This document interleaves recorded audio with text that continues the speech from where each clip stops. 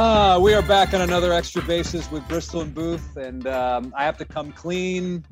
Yesterday, something happened which has never happened in the history of this podcast, Jeremy. I thought I was recording, and I wasn't recording, and now we have to do this thing all over again. So, man to man, I just wanted to say I'm sorry. That's fine. I love talking baseball. We all make mistakes. I've made plenty of them, and the fact that we have to talk about it again, there's worse things that have happened. So we're good. Let's go. We'll work past this. We'll work through it. I'm actually likening it to everybody setting up for batting practice, and then someone forgetting the baseballs, or the batting practice pitcher. I think it's more the batting practice pitcher. Yeah. I think the baseballs were there, the swings were there, all that stuff. I think it's more about the pitcher. What are you doing? So I'm sitting at a different angle because of the sunlight. And I got to tell you though, the sunlight, man, you've got this glow this morning, man. Like, I've got bad light. I look like I've aged 15 years, and you've got this like.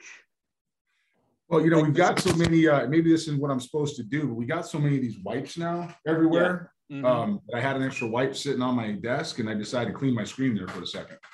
And I got a shower towel that I haven't used yet. That's good this morning. I'm just being honest. Went to bed. Haven't had the workout of the shower yet. And kind of was up late. So this is my towel. That makes two of us. Two of us. So I'm just the shower towel wiped the screen, but it is what it is. I don't remember what we talked about first last time, but I'm going to say this: should we get the Carlos Correa support group going for the Houston community, knowing that Carlos Correa, I think, is out of here? Peace out.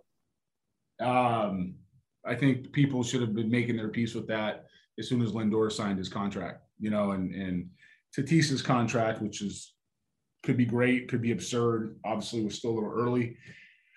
When you put that together, there's no way the Astros are going to pay Lindor that, and there's no way Lindor is going to sign for, something he doesn't see as market value. And of course, one thing we did talk about yesterday was I believe you said Keith Law, who's a friend of mine, ranked Correa as his number one free agent. And if that's the case, good luck with that, because he's going to use that, and those people are going to go use that as leverage and the WAR numbers, and he's going to go get paid. So how about this light coming in? I was just fine a second ago. Yeah, it was fine. And now it's like, it's like the heavens have come down. Now that's better a little bit. Go back to this view. My goodness, what a listening experience this is going to be for the people. How about that? I'm trying to find the right spot. So at 3 p.m. Houston time on Friday, the Astros will be, that is horrible. The Astros will have Dusty Baker, James Click, and Jim Crane for their end of season news conference. From what I can recall, typically at an end of season news conference, it's only the manager and the general manager. I'm guessing because Jim Crane is involved and Bob Nightingale from USA Today hinted at this, that Dusty Baker, it will be announced that Dusty Baker is returning as manager. I believe that you're on board with this. Yeah, I think he should be the manager in Houston as long as they have a window to compete. And that's it. Well, I say that because, if they compete for the next 10 years, he won't be here for 10 years. But, right now in the immediate future, to me, it's at least a 2-year deal with an option for a third. I believe he was here with a 1-1, right? Like the first one's round was a 1-1. But this time I think he's more than earned another opportunity. I think the 1-1 made sense the first time because it was AJ Hinch's team, because it was something he was stepping into when he stepped into it, because it was, let's see if this is a fit, because of where the Astros were with their culture. But he's done a great job.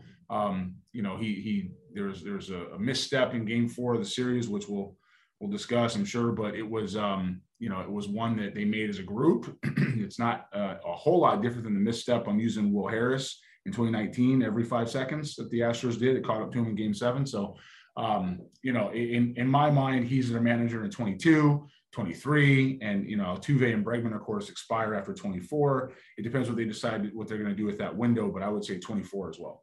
I was a bit surprised after World Series Game 6 that Dusty had said that it's progress that we went from the ALCS to the World Series. I don't look at it as progress because they've been there before. So I thought that was a bit odd. Granted, I understand that Dusty Baker hasn't been part of this organization for this entire era. I just thought it was interesting that he would say progress. Was that the wrong choice of words, did you think? Yeah, he's right. It's progress because they're better than they were a year ago. But when you're talking about progress, you usually mean it can be the entire organization, which clearly there was progress there. It can mean the entire same players you had and how they grew. But I think when you get to 5, ALCSs in a row, I think when you have 3 World Series in 5 years, you're talking about meeting expectations. And once you win a title in a city, it becomes meeting expectations. And this is still a fresh title. Now, if it's 15 years ago or 20 years ago, for example, whenever the Rockets won their last, basketball NBA title, which I think was the 80s, right? Is that right?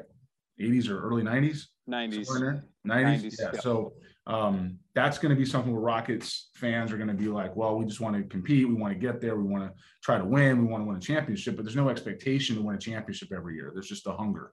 But this city in baseball has won championships now or a championship, and they're really hungry for more. So he's the right guy to continue to do it. But the term that I would have is meeting expectations. 2019, team underachieved. 2021, team overachieved. That's my take, and I'm sticking with it. Yeah, I 2019, I would agree. I thought they were a pretty good club that should have beat the Nationals. Pretty good club. Come on. Yeah, I mean, in 2020, no matter who won it, and this is no disrespect to the Dodgers or anybody else, it's a 60-game season. So it's really a snapshot of everything, and pardon the phrase here, there really is another way to put it, everything analytic, right? Because you can swing as hard as you want. You can have pitchers who aren't in shape. They're going to throw a couple innings. The workloads are different. The training was different. It's bullpenning, till the cows come home. It's everything you can think of in that 60-game stretch. When you get to 162, plus the amount of games they played in the postseason, plus spring training, now you have a full year. I mean, we had baseball in November, on November 2nd, right? We still had baseball, which is, I don't care how you look at it, that's uncommon. So it tells you it's a much different race. And so in 2021, I would actually say for the things that they had here, I would say they overachieved a little bit with some of the things they had coming at them. And it's a testament to their makeup and who they really are as players, but I think they overachieved. And the injuries. I mean, Lance McCullers, if Lance McCullers is good to go for the World Series, I think it's a different series. I don't know if the Astros would win, but there's 2 games right there that I have to believe that the Astros would have at least not have to dip into their bullpen in the 3rd inning or the 2nd inning. So I think if Lance McCullers is good to go, it's a different series. I don't know if Jake Myers would make that much of a difference, and everybody's banged up. I think we can agree that Alex Bregman's not 100%. Michael Brantley, he had some injuries at the end of the season, and then Zach Greinke with what he was dealing with. So again, I put all that together, and that's why I think that they overachieved. Yeah, I agree. I can't argue that. On the flip side of the coin, what's scary is how good Atlanta can be. And they have, they had some pieces they were missing. One of the best players in baseball was Ronald Acuna. And we forget about him because, out of sight, out of mind in this game. But at the same time, you've got Rosario and Soler and Peterson, who played so well for the Braves that together they kind of made up for what he would have done plus some. So, when they get him back, Acuna, it's going to be interesting to see how that one plays into the bigger picture. In the no surprise category, the Astros have picked up the option on Yuli Gurriel. $8 million, I think it is, for a batting champ. No brainer. I did see something, and I don't want to knock the writer because it's one of these fan sites, but this person said, hey, the Astros can actually be creative if they lose Carlos Correa. They can move Alex Bregman to shortstop, and Yuli Gurriel can play third. Yuli Gurriel is 37 years old. He's not going to be able to play third for an extended stretch of time.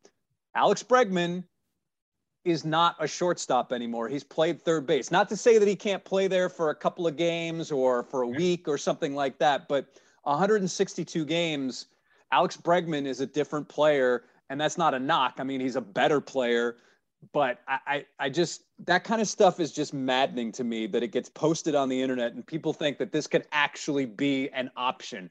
It's not an option. Those are not two options. No. Yeah, there's no chance that happens today. 5 years ago, yeah, I mean, it could have happened. Bregman's the type of guy that he's settled in that position. He's worked hard to convert to that position. His legs have a little less stress in that position. He can play shortstop when he needs to for a day or two. I mean, he can fill in there. If somebody's hurt, he can make the run. But, there's a lot more to do at shortstop. Mentally, it's each position has different mental preparation. And, some of that stuff is taken away with some of the shifting that we do in this game today. We move guys into different spots as opposed to just playing traditional positions. But Yuli Gurriel, when I scouted him, could still play short. And over time, which happens to everybody, that the left side of the infield becomes harder to keep up with speed-wise. And, he's such a good pure hitter with obviously a phenomenal year and winning a batting title. It's a no-brainer that he comes back, but it's absolutely at first base. And maybe even if you didn't have an Alvarez, he's a DH candidate. It's not because he's bad at first base, it's to give him a break, right? So there's whoever wrote that, if this is 2018, maybe, but not in 2022. It was interesting in Keith's list of free agents, Gurriel was on there because there's the potential he could have been a free agent had his option not been picked up. It's funny that, and Keith got a little slack for this online, was that he called Gurriel a bad first baseman defensively. I don't think he's a bad first baseman. Keith was basically saying the metrics, he doesn't, the metrics don't mean as much to him, and I'm paraphrasing. And then some people were saying, well, I've watched Gurriel for every game and he's been really good. And Keith's point which was an excellent one was, yeah, you're watching Gurriel every game, but you're not then watching everybody else in the league. I don't think he's a bad first baseman. I actually think he's pretty good. I haven't looked at the metrics in terms of his range and all that, but the eye test tells me that he's average to above average, but again, maybe it's just because we watch him all the time, and that's Keith's point. I think there's three things there. The first thing is, no matter what the metrics say defensively, I'll openly say that I've used them as a reference. I don't buy into them. I don't buy into them. I think there's too much technology that's needed to get that right. I think there's formulas, and any formula you show me for stuff like that, I can show you one that isn't, and that's opposite. And the eye test has to carry on that. Now, the eye test with Yuli Gurriel is he is a above average first baseman. Is he what we call a 6? Is he a 7? No, he's not that. But is he at least a 50 to 55? Yeah, and he's really good around the bag with his hands and feet, and he works at it. So if the point of a first baseman really is to make sure that he's athletic enough and his hands and feet work enough to save the other infielders, and you do have some guys there who have scattered a little bit, like a Bregman at times scatters the ball. Altuve has had some throwing issues at times. Correa, for the most part, delivers the ball pretty much in the same spot every time. So, when you're talking about what he has to account for, that's what we mean. But sometimes metrics won't come out the right way or the same way because there's less chances to make mistakes. And so if he's in a situation where he's got a good infield, and he does, he's in a situation where he's got to be good around the bag, and he is, and he's what this team needs. And watching him every day has nothing to do with what the rest of the league is. Now, if you're ranking the rest of the league based on metrics and he comes out of a certain area, well, that's fine. It doesn't make him a bad first baseman. So I think he's what I'll give is a 55 first baseman. Some days he's a 6, some days he's a 45, but he's an average to above average everyday first baseman, and he's fine around the bag, and he's good enough around the bag, and he's certainly not a liability. So that's where he plays, and I understand why he took some heat, and I also understand why he made the argument.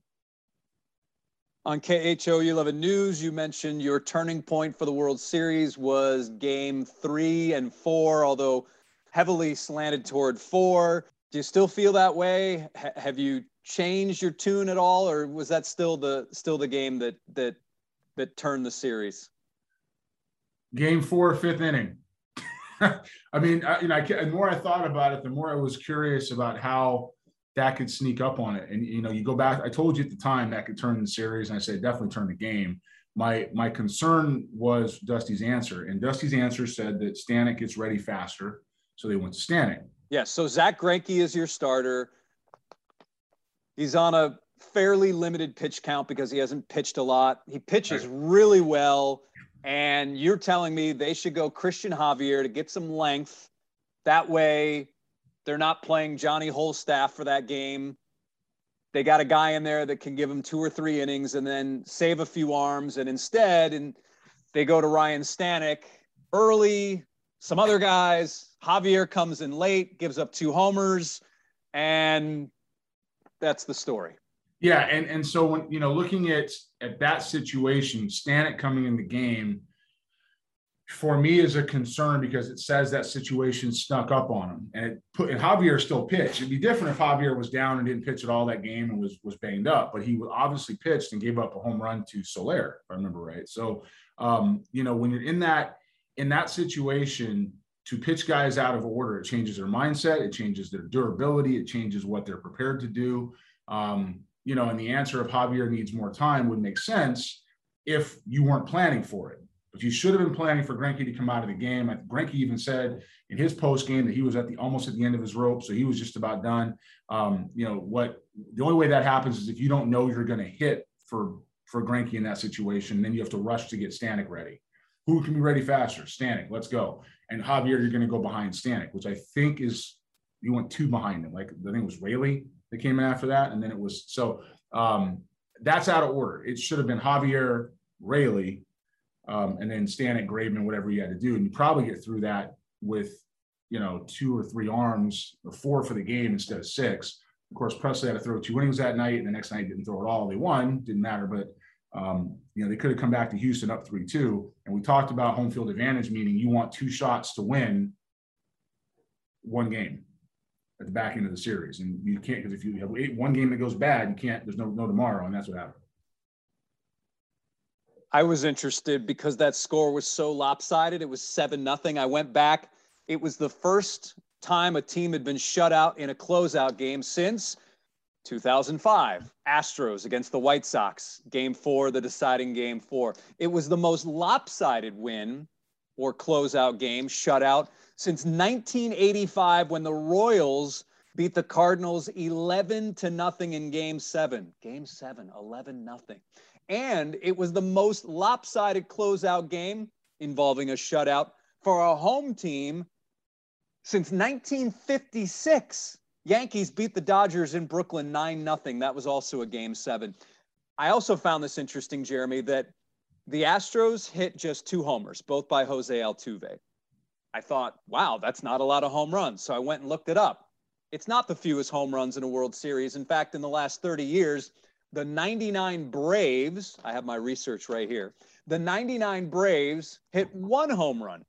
They lost. However, 7 other teams in the last 30 years, 7 have hit 2 home runs in a World Series. 5 of those 7 went on to win the World Series. So yes, you can have a power outage, but what it tells me is that if you're going to have a power outage, you better have some damn good pitching to overcome it.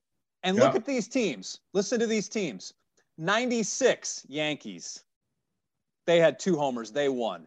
2003 Marlins. They hit 2 homers. They won. 2006 Cardinals.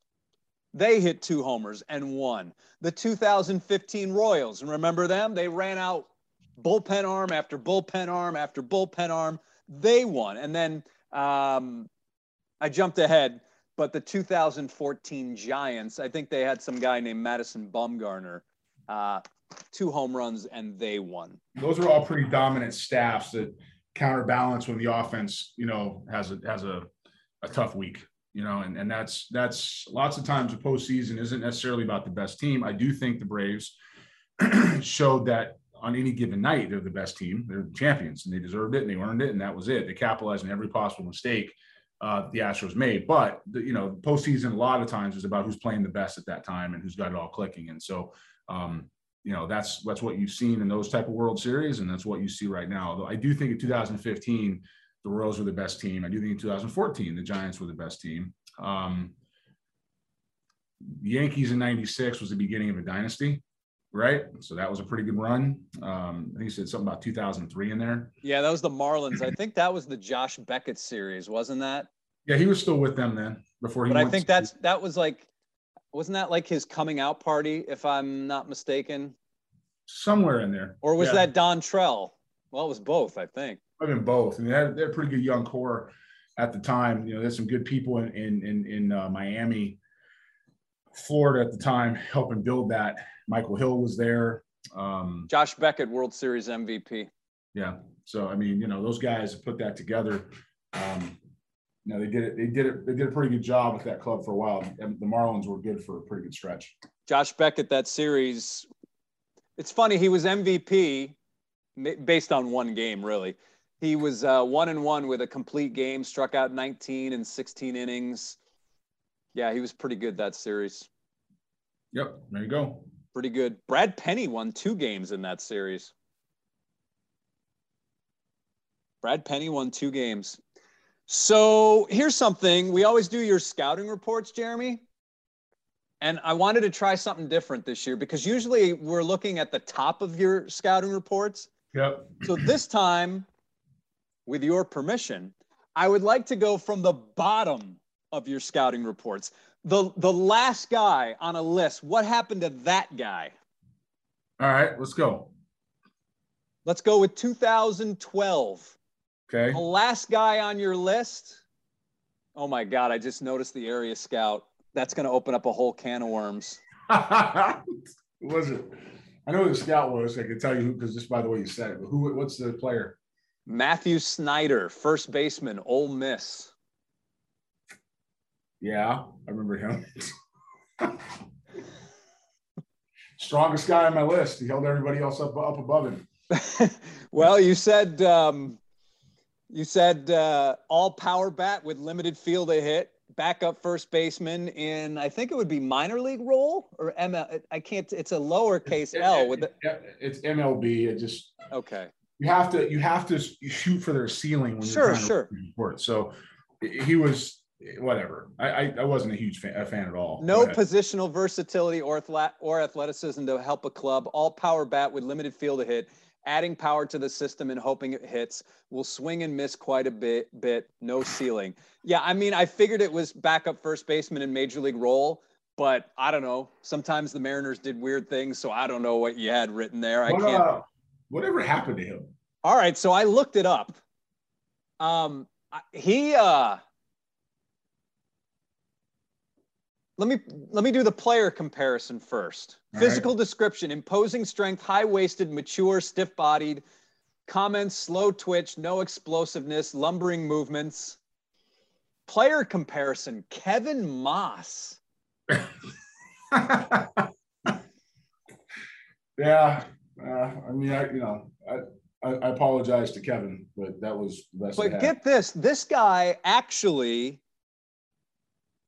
he did better than what you projected.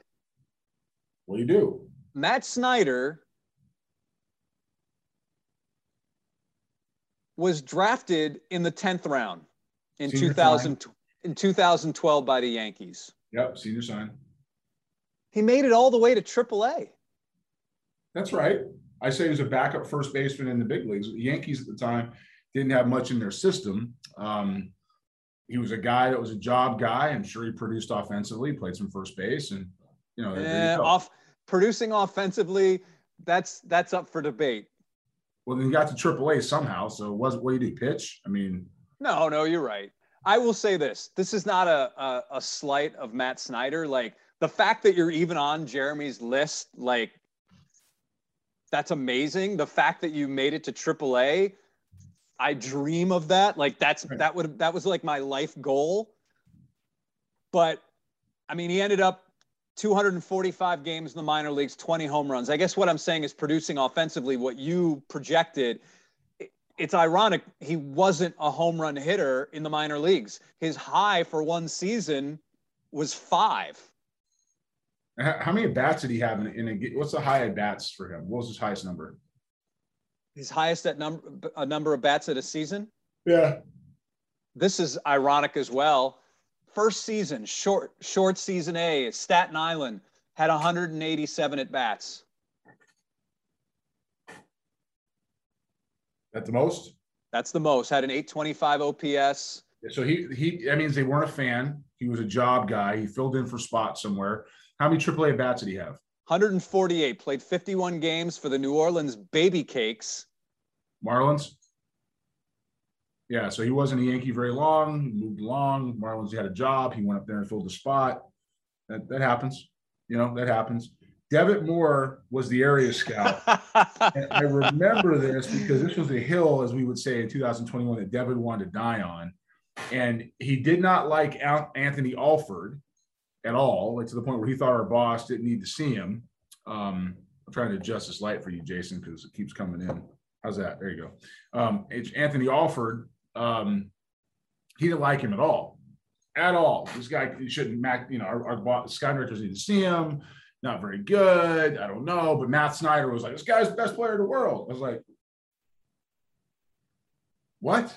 And so it was just one of those, believe it or not, our relationship, which there wasn't a good one, I think that's fair to say. This was a player that was over. Like this player had the argument over Matt Snyder, and also the light that the Lord keeps shining on me today was a problem. So it's seriously, this was the guy. This was the guy. Jeremy, out of hundreds of players on these scouting lists, I come up with this idea, and this is the guy. This is the guy. This was the guy that causes the fracture. This was the guy. I was like, I want this guy. He's a big leaguer, left-hand hitter, strong. He was and look, first of all, what Matt Snyder did, even to go play as high as he did, is a huge accomplishment. And please don't take this the wrong way if he ever hears this. It's not what I'm saying. That's what I said as well. Yeah, there was no upside. There was no ceiling. And he's made that. I put that in my report. He's made that clear. He was a corner-only positional power guy that had to hit. And when it came to his production, when it came to his numbers, when it came to what he had to do, if he didn't hit a bunch of home runs, he didn't have anything. That's part of the Kevin Moss comp. We look at a guy like Anthony Alford, had a bunch of different options: athleticism, upside, high school, younger, carrying tools, you name it. And this guy didn't have that. And Devitt wanted this guy and didn't like Alford. And I was like, what? Like it was like, wasn't a confrontation. It was like, this guy, I can't get on board with this guy versus the other guy. So anyway, that was the player that caused that was the big fracture, was Matthew Snyder. Man, I'm telling you, even when we don't talk, the only thing I said to you before this podcast was, hey, I've got this idea of maybe looking at some of the players on the bottom of the list. I didn't tell you who it was. Right. I didn't even realize the area scout until I just looked at it. That's right. That's the guy. That was the guy. He was a famous guy in my scouting history. Is one I'll never forget. The one thing I forgot to do today? The timer. So what we'll do is from now on, we're going to time stuff. And then that way we're at about less than 4 minutes. But anyways, we're going to do a timer. That way we keep on track, and we're keeping it nice and condensed. Yep. For all of for everyone's sake. Yep. All right. So anything else you want to add? No, I think that's it. That's good for today. I got some writing I got to do and send to my editor. So yeah, guess who the editor is, folks? The same person that produces the podcast. There goes my day off. Oh boy. All right, everybody. Till next time. Thanks for listening to Extra Bases.